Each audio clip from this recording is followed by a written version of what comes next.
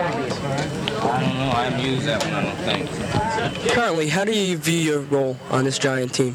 Well, I'm a second baseman that tries to go out and do his job and do whatever he can to help the ball club win. It seems like over the last 5 years, you've been a great influence with any club you've played with as a teacher. Do you think you would like to go into managing later? No, I don't want to be a manager. I won't be a manager. That's not in the cards for me.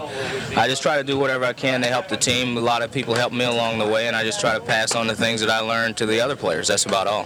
How many more years do you plan on playing baseball? Well, I don't think in terms of years. I think in terms of the days. I'm playing tomorrow, and then we'll worry about the next day. I'm really not concerned with what I'm going to do next year at this time. I'll wait till the season's over and depend on how I feel about playing again and how much I enjoyed it, and it'll depend on what the team does.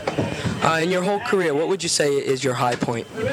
Well, being on 2 World Championship teams and winning 2 Most Valuable Player awards in the same year. That's the ultimate as far as I'm concerned, to be most valuable player in the league, and also for your team to win the World Championship that year. Very few people have ever been able to do that. What do you feel, on the other hand, is your low point in your career?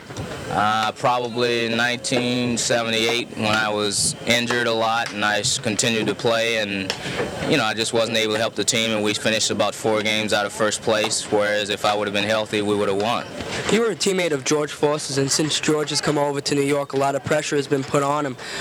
Do you think that George is playing any differently than he did when you were a teammate with him on the Reds? Well, I haven't seen him that much. I've seen him about 8 games, but as far as pressure, only pressure comes when you put it on yourself, and I think George understands that, and George has put a lot of pressure on himself because he figures that he's supposed to turn this franchise around, and he wants to do it by himself, and he can't.